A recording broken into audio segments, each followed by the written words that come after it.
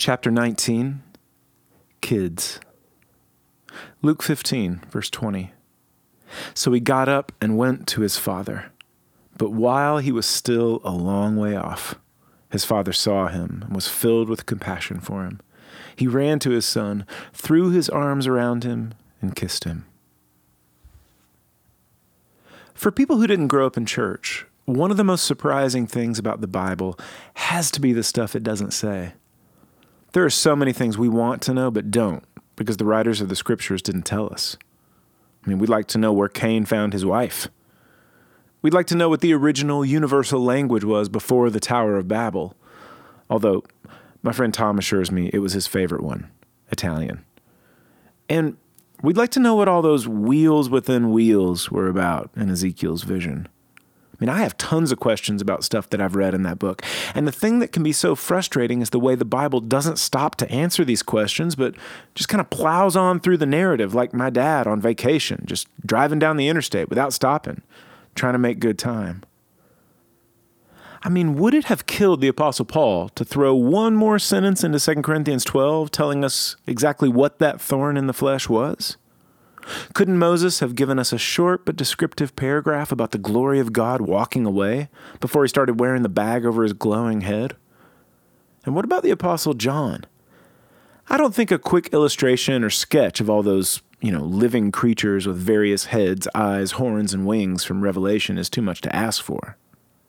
The fact is, for all the stuff the Bible does tell us, it leaves out tons of important things we would really like to know, and a lot of that has to do with Jesus himself. Like, what did Jesus look like? Did he really wear that weird sash thingy they always put in all the paintings? Was he athletic? Was he funny? What in the world did he write on the ground with his finger when the Pharisees brought that poor woman caught in adultery? What was his favorite food? His favorite song? Was he a hugger? Come on. He had to be a hugger, right?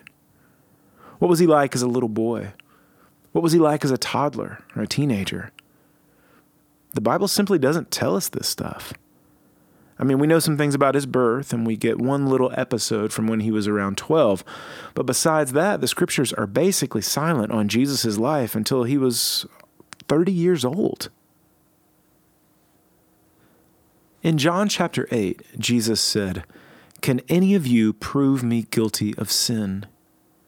None of them could, because Jesus was perfect. He was pure and holy in every sense of that word. He never did, said, or even thought anything wrong, wicked, or sinful his entire life. Our Lord lived every single second of every day perfectly in step with exactly what God the Father wanted for him. When he was a baby, he was a perfect baby. When he was a toddler, he was a perfect toddler, and so on and so on. He grew physically, mentally, psychologically, and emotionally as a person, but was always sinless and perfectly righteous that entire time. And maybe the Bible doesn't really describe Jesus as a teenager because, the idea of a sinless teenage boy is just so unbelievably hard to imagine that we couldn't really process the information. When Jesus closed up his carpenter shop for the last time and left home to begin his mission in earnest, he went to the Jordan River to be baptized by John. And when Jesus came up out of the water, the Holy Spirit descended upon him in the form of a dove. And then God the Father said out loud, "This is my Son, whom I love. With him I am well pleased." In that moment, Almighty God was looking on Jesus' life like a proud parent from the bleachers saying, "That's my boy. Look at him. Watch him go. I'm so proud he's mine." Over in Luke chapter 15, Jesus was trying to explain to the religious leadership why he was friends with all the sinners. So he told them some stories. Actually, he really just told them one story in 3 different ways. The first was about a man who lost 1 sheep out of 100. The next was about a woman who lost 1 coin out of 10. And the last story was about a man who lost one son out of two. In this story, the youngest of the two kids said he didn't want to be in his father's family anymore and wanted his inheritance so that he could leave home for good. In other words, he wanted life his own way. Now, of course, you don't collect your inheritance until your parents die. So this was like telling your own dad, I'd be better off if you were dead. So can we just pretend you're dead now and you can just go ahead and give me the money? Dang. The son took the money from the hands of his broken-hearted father and bolted. He went far away, made new friends, and wasted all that money on, living life his way. But when the money ran out, so did his friends. Then there was this famine, and he couldn't get a job. Pretty soon, he was slopping pigs and wishing he could digest their food so he wouldn't die. Jesus says that at a certain point, this son came to his senses and decided to go home. And he thought his dad would hate him.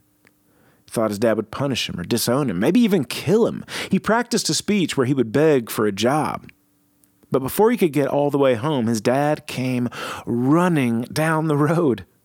He saw his son from the front porch of the house, which, by the way, is where the dad had been watching for his son every single day. And he ran to meet him, screaming, my son, he's back home. And there was no punishment, there was no penalty box, just a huge party. And we were that son who ran away, and God is the Father, running down the road with tears in his eyes and forgiveness in his heart. And the question has to be asked, how did this happen when we've been so wrong?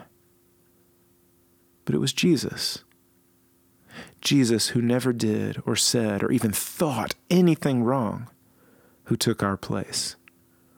He bore our wrong, our guilt, our shame, and he took our punishment on himself.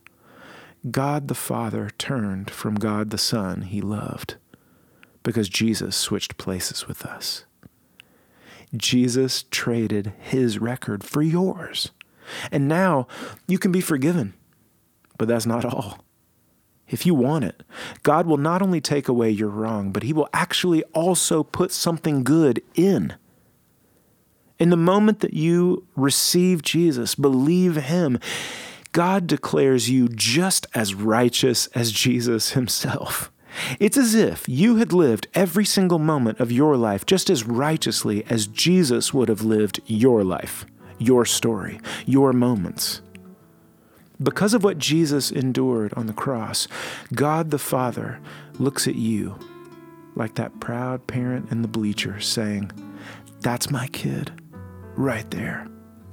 I'm so proud you're mine. For more, get to a quiet place. Read Luke 15, 11 through 24, and Matthew 3, 13 through 17. What does it mean that Jesus has switched places with you? What about your life and your heart would change if you really believed that you have switched places?